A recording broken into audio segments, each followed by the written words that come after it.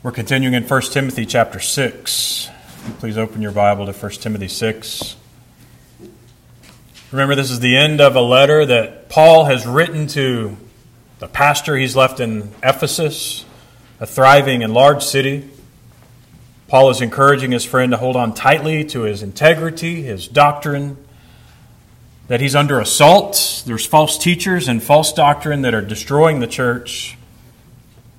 And he wants Timothy to hold tightly, to fight for the truth. And all pastors today, of course, are under the same charge, but not just pastors, all of us. All of us are responsible to guard sound doctrine, to flee from sin, to run to our Savior. And this will be a fight, he says. But it's a good fight. My suspicion is that when you think of the Christian life as being a fight, you're not encouraged. We don't like fights. We don't like being wounded. We don't enjoy conflict, especially spiritual warfare. It's dangerous. Eternal consequences are at stake. Perhaps many of you this morning are already feeling wounded. You're feeling like you're failing in the fight. This morning, I hope this message is an encouragement to you. Would you please stand for the reading of God's holy word? I'm going to read 1 Timothy 6, verses 11 and 12. This is God's holy, inspired word. But as for you, O man of God, flee these things, pursue righteousness, godliness, faith, love, steadfastness, gentleness. Fight the good fight of the faith. Take hold of the eternal life to which you were called, and about which you made the good confession in the presence of many witnesses. Amen. Please be seated. May God add His blessing to the reading of His holy word. Let us pray. Father, Son, and Holy Spirit, we pray that you would open our eyes to see the truth, that you would be glorified, and that you would encourage our own hearts, that your word would penetrate deep into our souls. In Jesus' name, amen. So this is the end of the letter, as I said, and Paul is obviously trying to steal the faith of Timothy. He wants to gird up his loins for the battle. He wants him to be a man who will not quit in this fight. By means of review, last time we talked about the good fight, that the Christian life itself was a fight. So I'm just going to review quickly what we talked about last time. Fight the good fight of the faith.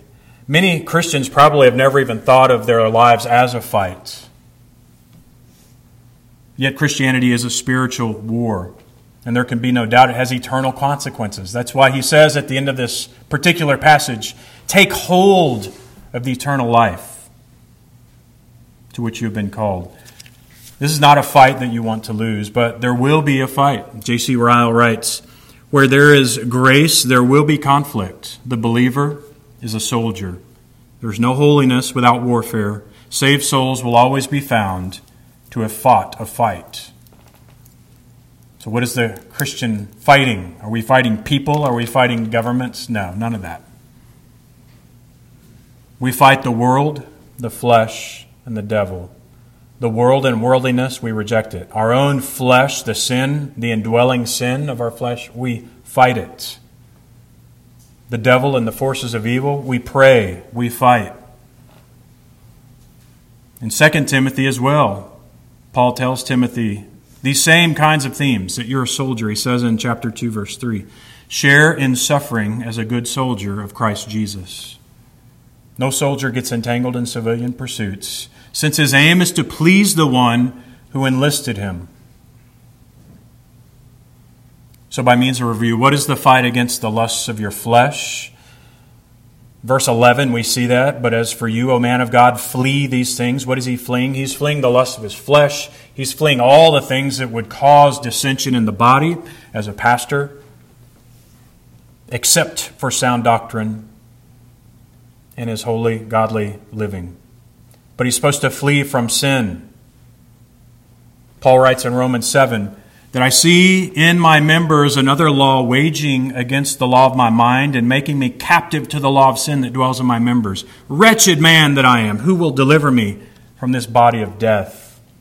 Paul is talking about the Christian life and this fight, this ongoing fight with indwelling sin. It's one that must be fought. So the question is, do you even feel like there is a fight in your life? If not, you're just not sensitive to it, or you don't know because you're not in Christ. Because all those who are in Christ will be very sensitive about the sin in their lives. They want to please their Father. Secondly, the Christian fight is a fight against the world. We talked last time about how the world offers riches and pleasure and all kinds of allurements, fame and status. Well, we saw that you cannot pursue these things and also pursue Christ. They're diametrically opposed. James 4, verse 4. You adulterous people, do you not know that friendship with the world is enmity with God? Therefore, whoever wishes to be a friend with the world makes himself an enemy of God. To the degree that you are in friendship with the world, you are at enmity with God. And conversely, to the degree that you are abiding in the vine, that you are in Christ, to that same degree you're going to reject the world. In fact, there will be a time, I believe, when it will become disgusting to you. We live in the world. We use the things of this world for God's purposes. But the world and the culture of the world and all of its allurements, we reject them. And finally, last time we talked about how the Christian life is a fight against the devil. The fight against the world and the flesh, of course, we see those clearly, more clearly anyway. But the fight against Satan is more hidden from us, and yet it's still just as much a reality. In 1 Peter 5, verse 8, Peter says, "Be sober-minded, be watchful. Your adversary, the devil, prowls around like a roaring lion, seeking someone to devour. Resist him, firm in your faith, knowing that the same kinds of suffering are being experienced by your brotherhood throughout the world." So you feel the effects of Satan's attacks, you feel the suffering, and yet you resist giving up. You resist giving in. And how do you resist? Well, you put yourself on your knees. You trust in the promises of God. So we begin now to continue this message. We've seen that the Christian life is a fight against the world, the flesh, and the devil. Today I want to show you that this fight, as tired as you may feel, as defeated as you may feel today, this fight is a good fight. Think of those words. It's a good fight. Strange. And thirdly, we'll see that this fight is a fight of the faith. So how is it good? Well, first I'm going to give you 3 reasons why this is a good fight. The first one is the outcome is already decided. It's like we read in the Old Testament passage. He told the people of Israel, go out to the battle, but it's already going to be won. Oh, by the way, the enemy are going here, and they're going to do this, and they're going to do this, and all you have to do is stand and watch. That's not a fair fight. That's the kind of fight we live as well. It's not a fair fight. The battle is already won. It began right after, or in the Garden of Eden. Genesis 3:15, God says that He will put enmity between you and the woman, speaking to Satan, between your seed and her seed. He shall bruise your head and you shall bruise his heel. God is saying that He will separate His people from the people of Satan, and that He will protect His own people. Eventually someone would come to bruise or crush the head of Satan. There will always be conflict between the seed of the woman, God's people, and the seed of the serpent. There will always, until the end of time, be this conflict. It will be a fight. And yet we know that Satan is defeated. That's the whole point of the book of Revelation. God wins. We know the end. Satan loses. But that's at the very end. Of course, already Satan is seen to be defeated. You remember when Jesus sent out the 70 in pairs, and they came back and they said, even the demons submit to us. And Jesus said, I saw Satan fall like a flash of lightning from the sky. What is he seeing? Well, he's basically saying that Satan is already being defeated because of Christ. And if you remember Genesis 3:15, the enmity between the seed of the woman and the seed of the serpent, and the serpent's head is going to be bruised. Paul references this at the very end of the book of Romans, chapter 16, verse 20, where he says, the God of peace will soon crush Satan under your feet. So already the church sees that the gates of hell cannot prevail against the work of God in the church and through the church. But it's not just a church thing. It's not just that we have victory as a church, as a universal church on this planet. God also ensures victory for His elect family, for His people, for you. Each individual whom God has chosen will persevere, will succeed in the fight. There's no question. Philippians 1:6 says, I'm sure of this, that He who began a good work in you will bring it to completion at the day of Jesus Christ. If God has begun a work in you, He will bring it to completion. He will. John 10:28, another wonderful promise. I give them eternal life, and they will never perish, and no one will snatch them out of my hand. So this is the first reason why it's a good fight, and that's the battle. The overall overarching war is won. The outcome is certain, and this makes it a good fight. But secondly, we see that God's people have superior weapons and training. You guys know I'm enjoying this so much. Superior weapons and training. I know a little bit about weapons and training. What's our training? Well, the Comforter, the Holy Spirit, what's His job? He comforts us. He reminds us of everything that Jesus said. He instructs us. He encourages us. He trains us. He dwells in us. John 14:16 says, He will send us a helper. Jesus said, I will send you a helper to be with you forever. He will dwell in you and be in you. The seed of the serpent has nothing like this. We have the holy God with us, in us. We should be encouraged. This is a good fight. But also we have the precious promises of God, the Word of God. 1 Peter 1, he talks about the battle, the spiritual battle. Listen to what he says.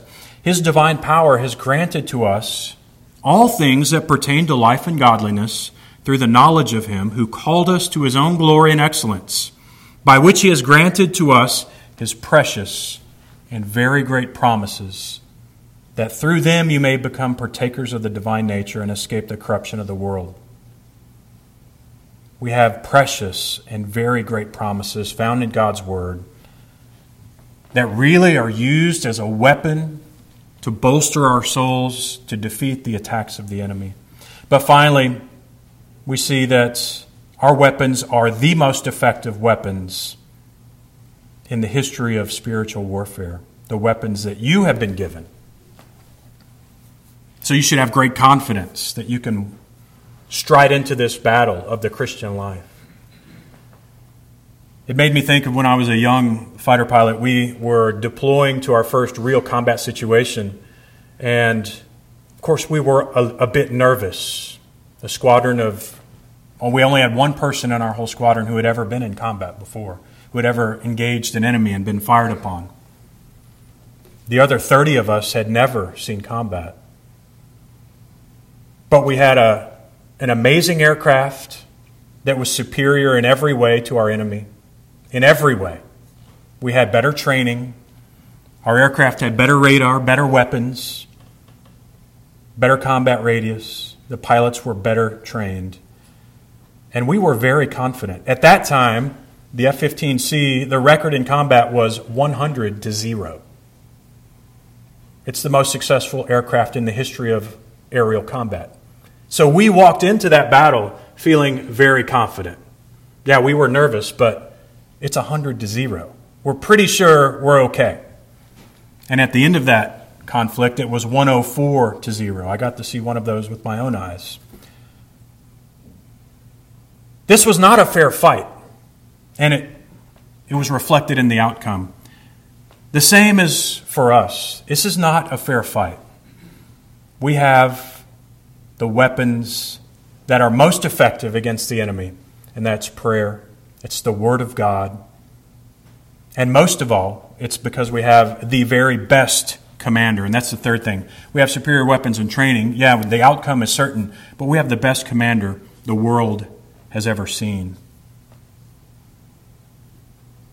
So those of you in the congregation who have ever worked for someone else before, it's probably most of us. Have you ever had a boss who was always changing his mind? You thought you were doing the right thing, but he changed his mind the next day and you always felt a little uncertain. Or you just thought he wasn't really competent.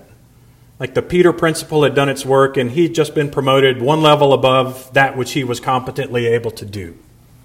And you always wondered, I don't know if he's even able to do this job. Or he's a self-promoting kind of guy. He just wants to get promoted. He'll step all over you to get this next raise, to get this next promotion.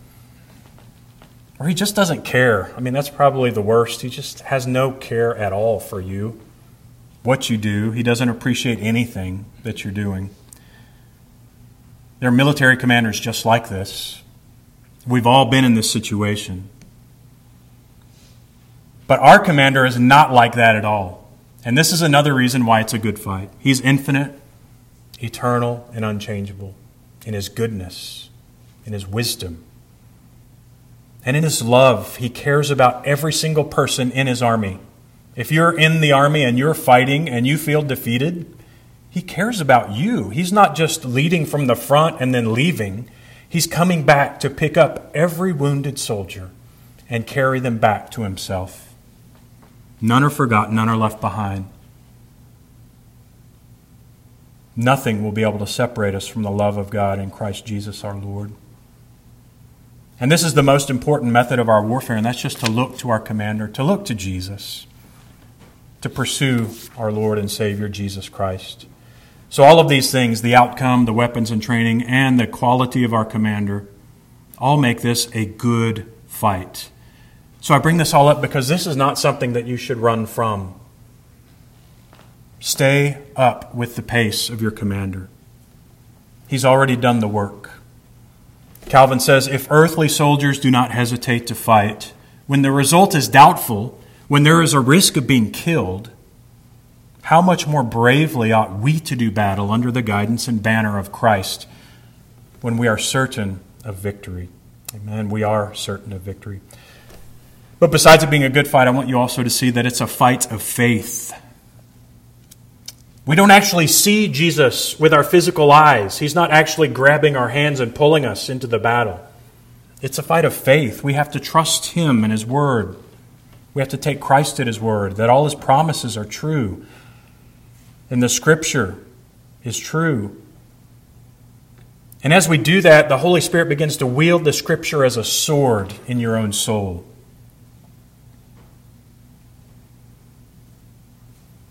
You must have faith and trust in God and His Word. Well, you're wondering, how do I get this faith? Like, what do I have to do? What training do I have to accomplish to make sure I'm ready for this fight? What do I have to...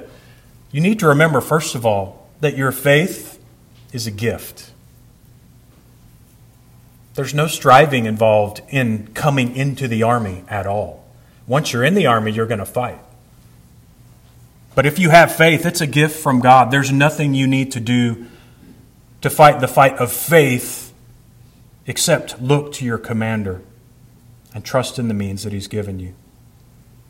The person and the work of Jesus Christ, faith in Christ, comes from the Holy Spirit. And this shields us against the assaults of the world, the arrows of the enemy, the weakness of our own flesh. So when you look at yourself and you think, I'm so weak, my flesh is always failing, my feeble spiritual life is so unpleasing to God, my prayers are so inconsistent, I know God doesn't find any pleasure in me at all. Or you succumb to the violence of the world's temptations again and again and again, and you just think, I know I'm the worst soldier in the world. These are lies. Your Father in heaven, your commander, is pleased with every soldier. He sings over you. He loves you. Yes, you may be disciplined, but it's a discipline of love, and He's never, ever feeling as disappointed the way you think He is. He loves His children. He loves His people. So this also encourages us to fight the fight of faith, not to shrink in despair when the battle seems hard. When you feel like your faith is failing, lift your eyes in faith and look to Christ. He's leading and directing your every move. He's interceding for you at His Father's side, and you cannot help but be encouraged. John caught a glimpse of our warrior commander king in chapter 19 of Revelation. Again, think of the great victory that is being displayed before our eyes. Starting in verse 11. Then I saw heaven open, and behold, a white horse. The one sitting on it is called Faithful and True. And in righteousness he judges and makes war. His eyes are like a flame of fire, and on his head are many diadems. And he has a name written that no one knows but himself. He is clothed in a robe dipped in blood. And the name by which he is called is the Word of God. And the armies of heaven, arrayed in fine linen, white and pure, were following him on white horses. And from his mouth comes a sharp sword with which to strike down the nations. And he will rule them with a rod of iron. He will tread the winepress of the fury of the wrath of God Almighty. On his robe and on his thigh he has a name written, King of Kings, Lord of Lords. So we are strong in the battle, but not in our own strength. It's in the strength of our commander, our king, the one we just saw. He's our Savior, and He's just, and He's good, and He's victorious. And He cares for each soldier individually and uniquely.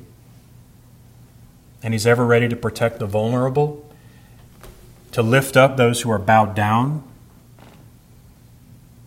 If this is you this morning, He will never snuff out a smoldering wick. He loves you. Pray to Him. There is no more fruitful prayer in all of your life than, Lord, I believe, but help my unbelief. It's a prayer that will always be answered, always. Paul says in Philippians 3, thinking of his own fight, Brothers, I do not consider that I have made it my own, but one thing I do, forgetting what lies behind, and straining forward toward what lies ahead. That's our attitude. We forget what's behind and we strain forward toward what lies ahead. Of this fight, Calvin says, nothing animates us with greater courage than to learn we have been called by God. For we conclude that our labor, which God directs, will not be fruitless. In other words, if God has called you, He will accomplish His purpose in you and through you. If you've made a good confession in the presence of many witnesses, this may be, when Paul mentions this in Timothy's life, it may be referring to his ordination as a pastor. It may be referring to his confession with his mother and his grandmother who brought him up in the faith. It may just be a reference to his whole life of faith. But we learn that this confession that you have made, we're in fellowship together. When you became a member of Meadow Creek Presbyterian Church, you bind yourself to each other and to the Lord. And these many witnesses are walking with you in this fight. There's no holiday from the fight, but we are in it together. At the end of Paul's life, 2 Timothy 4, Paul says, I have fought the good fight. I have finished the race. And now a crown of glory is awaiting me. This is what we all want to say at the end of our lives. I've fought the good fight. I've finished the race. Does that mean you've been perfect? No, of course not. But your heart has ever been pursuing, daily embracing the gospel. So I conclude with this. In verse 12, Paul says, take hold of the eternal life to which you are called. This word take hold basically means don't give up.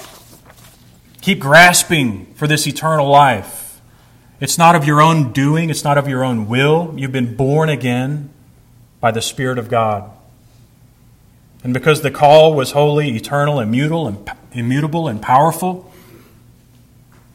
nothing can change it because it was made by a holy God. If we're honest, there are many times, I think, when we feel defeated. We grow weary, we feel overwhelmed and helpless against indwelling sin, outmaneuvered by the devil. We feel tired. We feel like Elijah, who just wanted to run from Jezebel into the wilderness. He knew he was going to die. He thought he was defeated.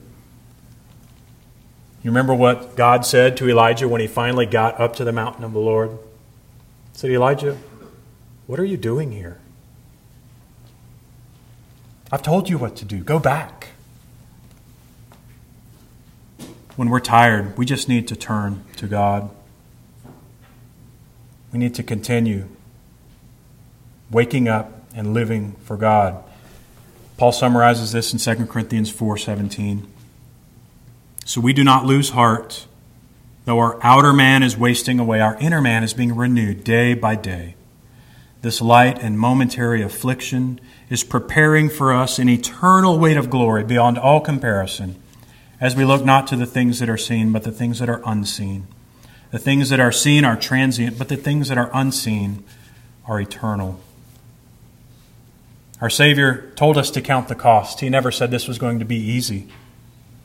He said, in this world you will have trouble, but I leave you my peace. And those are two marks of every soldier. You're going to have trouble, but He's going to give you peace. So this is a good fight. It's a fight of the faith, and we welcome it. God has equipped us. He's done everything possible to prepare this fight for victory in our own lives. Our Savior is with us. He's already paid the debt. He's already won the war.